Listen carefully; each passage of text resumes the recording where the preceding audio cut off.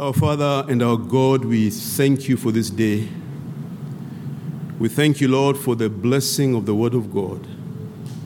The Word of God, which is a lamp to our feet and a light upon our path. That, oh God, you might help us, that you would open the understanding of our eyes so that we might behold those wondrous things that are written in your Word. And that, oh God, you might help us to then apply the truths that are found therein. So help me, Lord, to be a faithful preacher. Help us all to be faithful hearers. And this we pray in the name of Jesus Christ. Amen. Well, the message I'm preaching today is one that really is about status. And I think all of us would be aware of different statuses that we can have. If we fill forms, very often we find that the form is asking us to express what our marital status might be, our financial status, our work status, our residency status, all kinds of statuses. But there is one status which is the only status that counts into all eternity. And that is the status of the Christian. And it is a status that is described in words that make it hard to explain the wonder of this status. It is a word that you struggle to find adjectives that correctly describe the glory, the brilliance, the excellency of this status. And so as I've struggled to find a word that captures the essence of this status, I've simply used the word wonderful. A wonderful status. And that status is found in the first epistle that Peter wrote that was read to us. It is found in verse 9 of chapter 2, where Peter describes that status. Now, first of all, Peter has written this letter to the scattered people of God. And he's writing essentially, in his mind, he knows that many of those who've been scattered from Jerusalem to all a big region of Asia, what is today Turkey, modern-day Turkey. He's aware that as they're out there, they're experiencing suffering. They're experiencing difficulties. They're experiencing persecution. They were living in the days of the Emperor Nero. And Nero was a notorious emperor who persecuted Christians. So Peter is aware that God's people are under duress. And so as he writes this epistle, he's writing it with a view to encourage them and help them to see God and be encouraged in seeing this great God that they serve. And so as he writes to them, he starts off by, in chapter 1, highlighting a few doctrines. One commentator has actually said that the epistle, this first epistle of Peter, is the most theological of all the epistles in the New Testament. He thinks that it's more theological than even the book of Romans. And he qualifies that by saying that if by theological it means studying the theology of God, there is no other single epistle in the New Testament. In very short punches, we find the doctrine of God in different ways highlighted. And that's what Peter does in the first chapter. He starts off with the Trinity, or the triunity, in the very first verse, giving us a view of the different function of the Father and of the Son and the Holy Spirit. He tells us about election, about sanctification, about the atonement, about the inheritance that awaits the saints. He describes in some shape or form the incarnation, the resurrection of the Lord Jesus Christ, in a very short passage. And Peter is doing this to bring to mind those who are suffering these truths, these grand truths, before he then launches to give instructions to encourage them about godly living and to live as God's holy people. It reminds us, really, doesn't it? That is a pattern we find in the New Testament. That many of the writers, and particularly Paul, would start off with a doctrinal passage where he highlights the doctrines that are found in Scripture, and then brings application. That we need to be grounded in truths, that we might understand how to live. We find the same things done by Peter. Before he launches to give instructions of how they should live in the midst of their difficulties, he first of all lays down the foundation of doctrine and teaching. It's a pity that there are many today in the church who feel that doctrine is irrelevant, or sound biblical teaching is really not that useful. Well, it's very clear from Scripture that we need to give it due consideration and regard.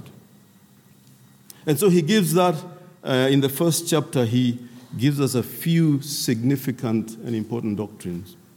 And then in the second chapter, he starts off by really highlighting the work of redemption, and particularly from verses 4 to 8, the work of redemption, but he uses terminology and imagery that the Jews would identify with very easily in terms of building a temple and a spiritual house. But he's using that term knowing that even for the New Testament church, there is symbolic reference to the Lord Jesus Christ. And so he uses it to good effect. We today can understand and can identify with that language. And then in verse 9, he caps off that little passage there where he is talking about God's work of redemption by then explaining the outcome of that work of redemption. The outcome is this status that I said it is amazing, a wonderful status for the Christian. And so I'll look at two things that are highlighted here, or consider two different things. First of all, look at our current and enduring wonderful status in Christ. And then secondly, look at our former sad status. So first of all, our current enduring and wonderful status in Christ. You notice that Christ is at the very heart of what Peter is saying here. Let me just read those verses again that were read from verse 4. Coming to him as to a living stone, rejected indeed by men, but chosen by God and precious, you also as living stones have been built up a spiritual house, a holy priesthood, to offer up spiritual sacrifices accepted to God through Jesus Christ. Therefore, it is also contained in the Scripture, behold, I lay in Zion a chief cornerstone, elect, precious, and he who believes on him will by no means be put to shame. Therefore, to you who believe, he is precious. But to those who are disobedient, the stone which the builders rejected has become the chief cornerstone, and a stone of stumbling and a rock of offense. They stumble, being disobedient to the word to which they also are appointed. And so there's this picture of this house or this building that is held together by this chief cornerstone. Cornerstone is a stone that either is used as the first stone to build a foundation, it's a kind of a reference point, or used to hold two walls together that join. It is a significant piece in a building. And so Peter is saying that this is the centerpiece of God's people. Christ Jesus is at the very heart, at the center, the reference of the Church of Christ. And so the outcome of what Christ has done as the chief cornerstone, as the one whom God's people come to, is what then Peter describes in this most amazing description regarding what our status is, having been redeemed in Christ. And it's marvelous, it's really marvelous. And there are four things he uses to describe this status. The first one he says is that we are a chosen generation or a chosen people. In other words, the first description he uses regarding this status is that we are chosen.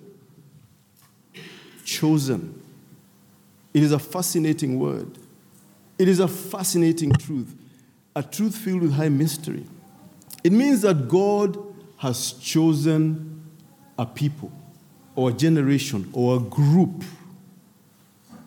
Chosen them. And this is a doctrine that troubles a lot of people. The doctrine of election. It disturbs them. They can't quite see how God can choose some and not all. Let me just read from the 1689 Baptist Confession of Faith, because it's a useful little document for us to refer to every so often. But in regarding to God's decrees, chapter 3 and paragraph 5 says this: those people who are predestined to life were chosen by God before the foundation of the world, according to his eternal and unchangeable purpose and the secret counsel and good pleasure of his will. This is how God chose us, according to the good pleasure of his will, the unchangeable purpose and the secret counsel of God. He chose them in Christ for eternal glory, purely as a result of his free grace and love, without anything else about them serving as a condition or cause moving him to do so. In other words, there is nothing that God would see in us, nothing we have done, nothing that could emanate from us that could draw God towards choosing us. It was all an act of free grace and love, done before the foundation of the earth. Before any human being existed, God chose some to be predestined to life. And that is what Peter is reminding those scattered out there. You are chosen. Chosen, as Paul writes in Ephesians chapter 2 and verse 1, elect according to the foreknowledge of God the Father in the sanctification of the Spirit for obedience. Pardon me, I'm reading the wrong. That's 1 Peter, but Ephesians 1 and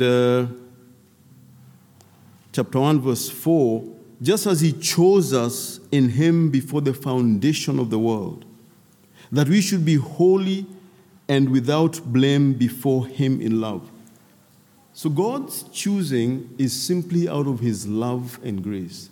But notice he chooses us in him, in Christ, our chief cornerstone.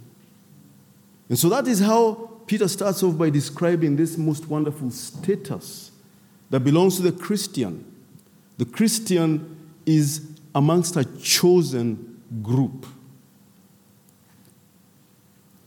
But not only that, he says that we are a royal priesthood.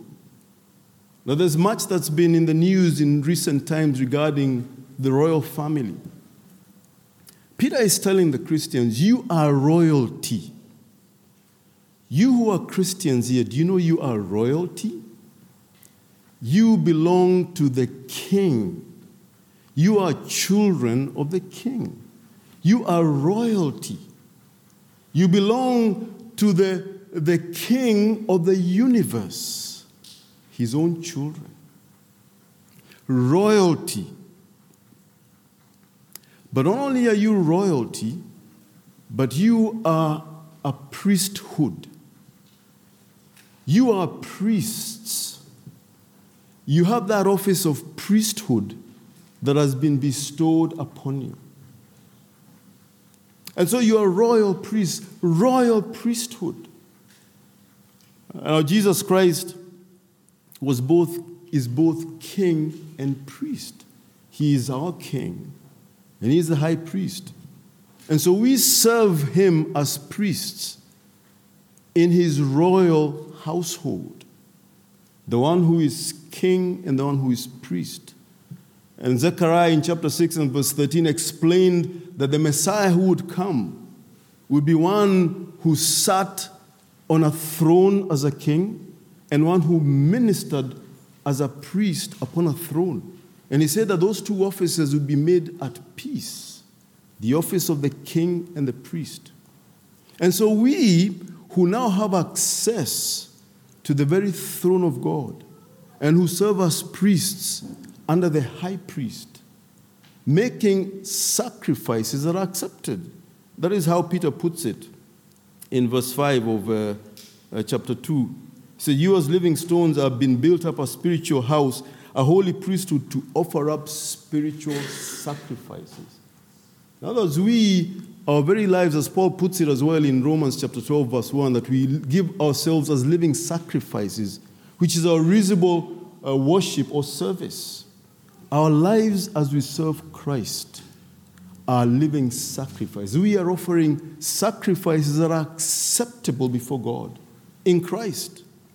And so we are a royal priesthood. It's marvelous to consider that we are royalty because we belong to the King and we serve as priests. Those who have been joined and have been made friends of God and can approach Him and make acceptable sacrifices before Him. But then he goes on to say that not only are we a royal priesthood, but that we are a holy nation. We are holy. Those who have been made holy. The very first verse of the letter, Paul talks about him being an apostle, writing this letter to the pilgrims. And then he says, elect according to the foreknowledge of God the Father, in sanctification of the Spirit. Those who are God's people have been sanctified. They've been set apart. They've been made holy. And the sanctification being referred to here is that definitive sanctification where the Spirit of God sanctifies us and makes us holy. That those who are in Christ are new creatures, a new creation. Behold, the new has come and the old has gone. They have been made new. They have been made holy. But furthermore, for obedience and sprinkling of the blood of Jesus Christ, speaking of Christ's atonement, atoning work, where His blood was sprinkled upon those that He died for. Atoned for. Atonement involves removal of certain things, involves removal of our sins and the offensiveness of our sins before God. It involves the propitiating of God's wrath, taking it away. And so we are holy. We've been sanctified. We have been washed with the blood of Christ. A holy nation. We belong to a nation where there is a great king who rules. In fact, we can argue that we are looking towards the perfect theocracy. We had a theocracy in the Old Testament. There is a day coming when we shall enter into the ultimate perfect theocracy where God rules as the king and we serve Him in heaven for all eternity. Peter puts it this way in Philippians 3:20 that our citizenship is not here. Our citizenship is in heaven. And Abraham, as he is counted as one of those men of faith in Hebrews 11, he says that Abraham recognized that as he lived in the promised land in Canaan, that was a foreign country. He recognized that it wasn't his true abode, it was foreign. He moved around with tents from one place to the other because he was looking to a city with foundations, a city whose architect and builder is God Himself. He recognized that there was a nation, the true nation that he really belonged to, where the maker, the architect, the builder is God Himself. And so Peter describes this state as a holy nation. holy people who form a nation under God. And then he says that not only are they a holy nation, but they are his own special people. Some translations render it as God's chosen possession, or rather God's special possession. And with that, we see that God views his people as special. It is something astounding to think about. God is self-existent. God is self-sufficient. God does not need anything to add to his essence. But God looks at his people and he sees them as special. So special that he will go to the extent of giving up his only begotten Son, of consigning him to the agony of crucifixion, to, as it were, turn his face away from him, and his wrath, the full extent of God's wrath, falling upon his dear, beloved Son, that Christ cries on that cross, my God, why have you forsaken me, the Son of your love? It is one of those amazing things that are hard to comprehend. But it shows us, it gives us a glimpse of how special God's people are to him, that he elected before the foundations of the earth by grace alone. And so these special people he has purchased for himself with blood, bought them. And we see in this phrase, this description of his own special people that now belong to him. We see in this God's redeeming grace, purchasing, buying those who belong to the devil, purchasing them from that slavery and that bondage, and causing his Son to die in our place. His own special people. But I'd like you to notice that as Peter describes these different aspects of this status, it's important for us to notice that as much as Peter is writing to the church, he's putting and using language that makes it very clear that he's talking about a corporate status.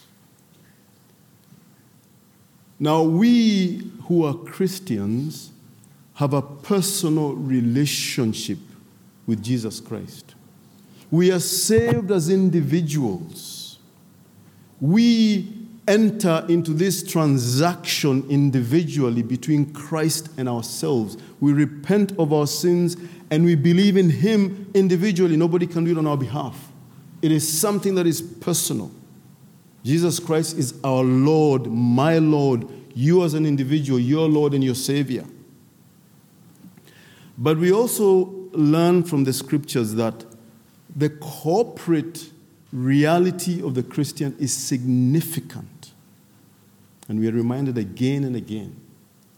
We are members of a body that is held together. And Paul reminds us in 1 Corinthians that there's no part of that body that can function on its own. There is a very organic relationship between these different parts of Christ's body. And so that corporate element or nature of our status as Christians is highlighted here. We could argue that what Peter is talking about here is the church of Christ, the universal church, but I would argue that he's more specifically wanting it to be seen as the local church, the body of Christ best expressed as the local church. Later on in the 5th chapter of this verse, Peter addresses the elders. The elders are the last people he addresses, and he addresses the elders in each of the churches. So his intent in writing this letter is that the elders of those individual churches would read this letter. And all the exhortations he has made would be applied to each individual local church. So he says, the elders who are among you in chapter 5, I exhort, I who am a fellow elder and a witness of the sufferings of Christ and also a partaker of the glory that will be revealed. Shepherd the flock of God which is among you, serving as overseers, not by compassion, but willingly, not for dishonest gain, but eagerly. So he's giving instructions. You elders, go to each of your churches, teach them these things. Teach them what their status is within the context of the local church. That they are a chosen generation. That they are a royal priesthood. That they are a holy nation. God's special people. There's that corporate element. And we see God best and most greatly being glorified by his people as a church. Psalm 48 that was read gives us a sense of the glory of the church in its context as a church, or how God glorifies his church. Psalm 48, great is the Lord and greatly to be praised in the city of our God in his holy mountain, beautiful in elevation, describing how God views the glory of his church as he dwells within it, as he is its fortress and its refuge. Beautiful in elevation, the joy of the whole earth is Mount Zion on the sides of the north, the city of the great king. God is in her palaces. He is known as her refuge. Verse 9, we have thought, O God, on your loving kindness in the midst of your temple. According to your name, O God, so is your praise to the ends of the earth. Your right hand is full of righteousness. Let Mount Zion rejoice. Let the daughters of Judah be glad because of your judgments. Walk about Zion, go all around her. Count her towers. Mark well her bulwarks. Consider her palaces, that you may tell it to the generation following. See the beauty of the church of Christ. See what God has done amongst his people. Now he has made those who were once a lost people come to know him. He has beautified them with his righteousness. And so there is that context that we need to see this status, this wonderful, enduring status in Christ is our status, but it is really within the context of the local church. Now, just a very quick lesson and an application before I move to the second point, and that is, first of all, the doctrine of election is mysterious. Many Christians have problems. We've mentioned that. But it's one we should rejoice in often. We might struggle sometimes because we might feel we kind of owe an apology, or we might be presenting ourselves as proud or arrogant. Election is a truth we should rejoice in. We were not elected because there was anything in us. It was by pure grace and love. God taking an initiative with us having nothing that commended us to him in taking that initiative. It's a high biblical truth and it's a high mystery. It means we have a debt of love. A debt of love. Because of this grace in election.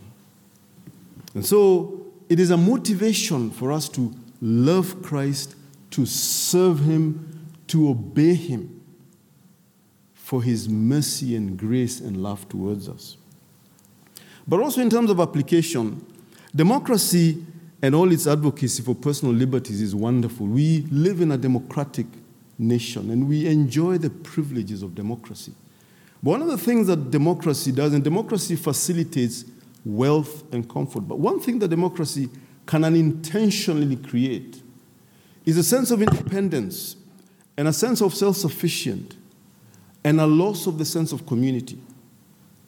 So much so that even within the church itself, people can lose a sense of the community of church. It's a very sad thing that increasingly we live in an age where the Christian free agent is becoming more and more prevalent. A Christian who feels they have no need to belong to a local church, no need to identify with a local church, no need to become part of a local church and serve in that local church. It could very well be that the liberties of the individual above the community may affect our thinking. And so that even the community of church becomes something that I no longer need to submit myself to. So I would encourage, I might even ask a question, do our liberties, our individual liberties, impact our view on the community of church, on our need to give ourselves to serve with all we can within the context of the local church? Our enduring status is best lived out, and our lives as Christians are most glorifying within the context of a local church. Well, second, let me very quickly go to the last point, which is our former sad status. Peter explains what our status is and the brilliance of it, and I've only really skimmed on the surface. There is much one could talk about regarding this status. But we need to look at our former sad status, because that former sad status even increases our appreciation of our current enduring wonderful status. How does Peter put it? Peter says this was what our sad status was before. He starts at the end of verse 9. He says that this is the status we have, that we may proclaim the praises of him who called us out of darkness into his marvelous light. So the first thing we learn is that our former sad status was one of darkness.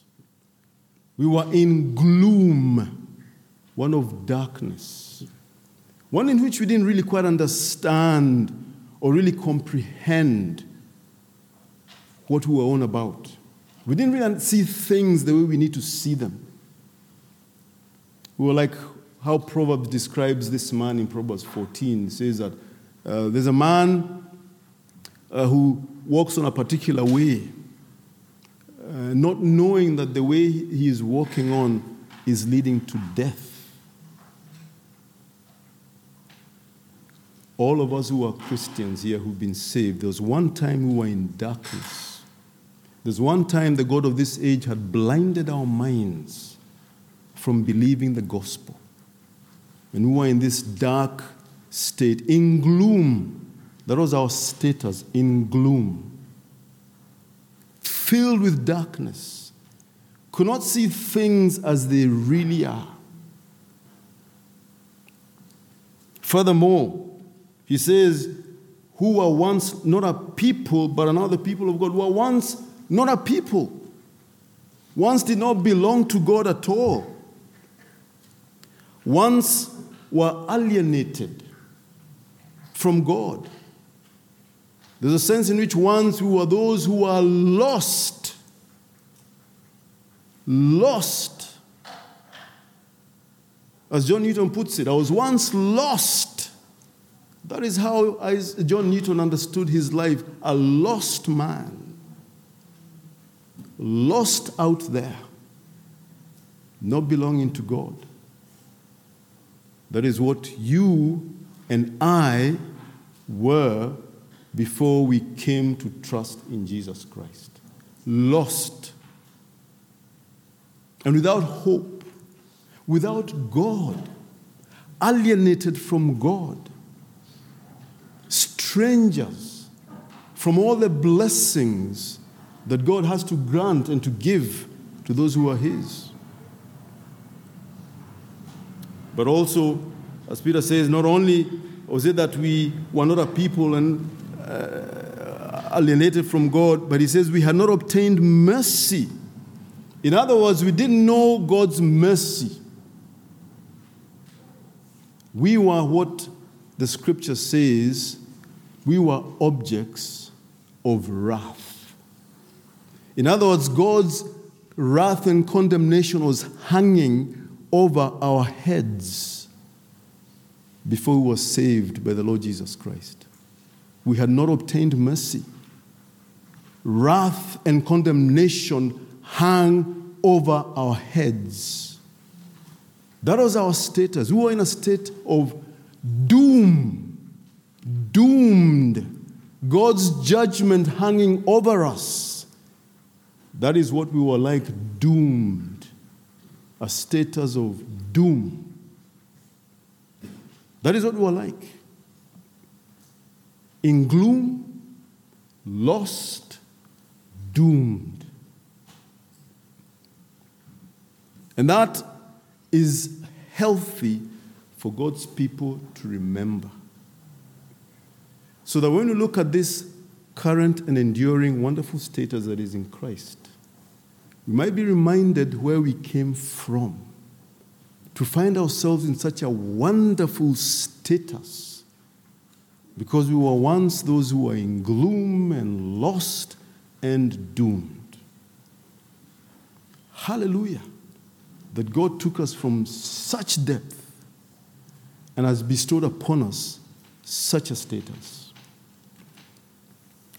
Application, let's delight in our current status because it has a reference. The reference is from where we came, our former status. We ought to remember it often. The Bible reminds us that we need to remember often where we came from. Remember the Passover feast when Israel was delivered from Egypt. God commanded Israel to often partake in the Passover once a year, that they might remember that they were once in the house of bondage in Egypt, before God, by strength of arm, delivered them from the house of bondage. To remember often that they were once in the house of bondage. We need to remember from where we have come. We don't want our status in Christ to become too familiar. So we kind of lose sight of the depth from which we were lifted up. Regardless of what our background was, regardless of whether we were brought up in a Christian family, regardless of whether we experienced much common grace in our lives so that we did not really enter into much wickedness, regardless of what our status was before we came to Christ, we were in gloom, we were lost, and we were doomed, but for the grace of God. Let us remember this often and rejoice and give praise to God that we might live for Him forevermore. However, and let this word however sink in, however, if you have not believed in Jesus Christ, this is your current state. Whether you think it is the case or not, whether you feel it is the case or not, your current state is that you are in gloom, you are lost, and you are doomed. And let me encourage you by making it more stark for you. The gloom that is described and the lostness and the doom right now will be nothing in comparison to how amplified it will be on that judgment day. Because the gloom and the state of lostness and the doom that shall be yours for all eternity in hell will be one that is incomprehensible. And so I'd like you to give serious thought of how sad this current status that you're in is, that you might cry out to the Lord and be spared from entering into that eternal gloom, eternal lostness, and eternal doom that will be found on the day of judgment. It is urgent. You do not want eternity to find you in that state. Well, may the Lord help us.